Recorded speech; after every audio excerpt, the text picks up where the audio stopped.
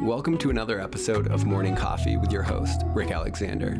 I started this show to talk about all of the interesting, complex, paradoxical, and sometimes uncomfortable aspects of the human experience.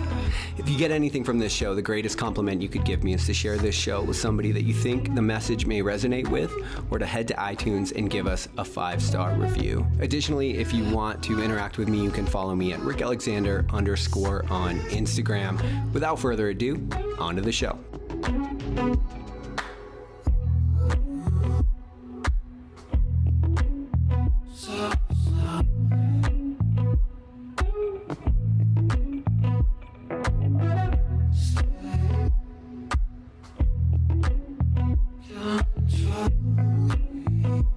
Randy Komazar said, "And then there is the most dangerous risk of all, the risk of spending your life not doing what you want, on the bet that you can buy yourself the freedom to do it later."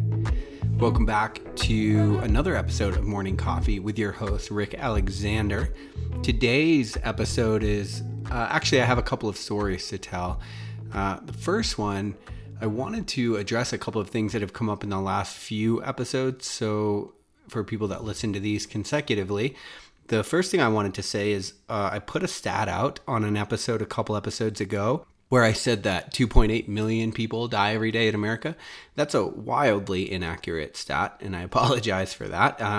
It's actually quite hard to find out the actual number. It seems like 7,000, 10,000. I think I was reading something yearly. In any case, I misspoke on that. It's still a lot though, right? And 30% of those are still accidental. So I think that the underlying theme there still resonates and still goes forward. Also wanted to say that every episode, it seems that I bring in something to do with what today we would call religion, right? I'll be like, oh, that's why Jesus said this, or the Buddha did it this way. And I want to tell you, one of the things that happened in my own growth journey, actually there were two pivotal points that I thought we could talk about today that might just give you a little bit of insight in your own growth journey. So the first one is, this happened about, I want to say like 3 years ago or so. I had a Bible, I hadn't read it for years, and I flipped it open and I was reading just the red letters. So oftentimes the NIV translation at least will put the letters of Jesus in red. So I was like, I'll read those and see what he had to say. And it was my first time reading it sort of divorced from an upbringing that was pretty strongly, heavily influenced by it, but not with a high level of consciousness, that's for sure. And so I was reading it, and at the time, of course, I'm in the personal development space of podcasting and writing, and I realized in reading it that there was nobody was saying anything new that hadn't been said in this book. And then as I started extrapolating that out further and started looking at all of these wisdom traditions, I started realizing that what these traditions are doing is they are making truth claims about the underlying patterns or the underlying animating forces that govern reality. And that became really attractive to me. And so a huge chunk of my work is going back into these wisdom traditions and really trying to understand them in the most conscious way possible, because a lot of people read these traditions, specifically the Bible in this country, although I think it's important to understand that this is done in every religion all around the world, right? But we read them in really wounded ways, and we end up projecting a lot of ourselves onto the text. And when that happens, we actually miss the wisdom part, the holding together of tension and the holding together of opposites that it calls us to, right? And so I think it's important just to understand that if you don't have a religious background, or even if you do, it doesn't matter, but in the context of this podcast, I'm really, really interested in discerning underlying truth. And so when I'm breaking down concepts, oftentimes they're going to entail something to do with one of the wisdom traditions. So that was a really pivotal moment in my life, because that is the thing that ended up pushing me into getting really interested in myth and story structure and the way that wisdom is passed on. And so much of my work today, especially with the Modern Man's Call and this kind of work, is actually looking backward and asking what the retrievable truths are that we can apply to our lives today. So that's one element that I wanted to address. And then if we go back in time a little bit further, this is perhaps, I think, a couple of years prior to this. I was in the last year or so of my career in the military and really trying to figure out what it is that I wanted to do.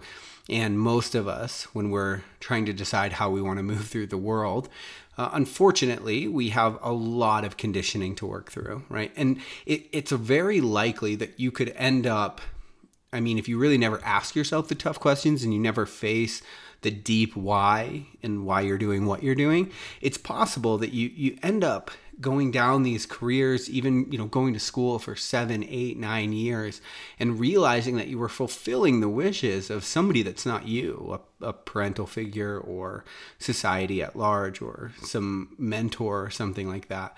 And so what I was stuck in at that moment was trying to figure out how I could please people that cared about my direction and well-being, and at the same time please my own soul, my own internal constitution. I wanted to be inspired by my work, and I kept finding, as most people do, that those two things have a really difficult time coexisting at first. Like, if you abandon self to go do what other people want you to do, well, you're not going to get those feelings of fulfillment except for in fleeting moments, right? Sometimes certain values of yours will be met and it will feel fulfilling, and it'll be kind of short-lived. And that's what I was finding. So anyway, go back to this moment where I'm like a year out from getting out of the military. And I was thinking about going to Duke for their MBA program. And so I had an interview and went to a mixer. And so I was at this mixer and talking to other people that had gone there. And of course, North Carolina, very close to Virginia Beach. So the military industrial complex is very intertwined with that program. And I was talking to people and they were talking about how much money they made. And they were all making like $250,000 plus a year. And they were talking about their watches, and they were talking about the sales to the military. It seemed to be what a lot of them did.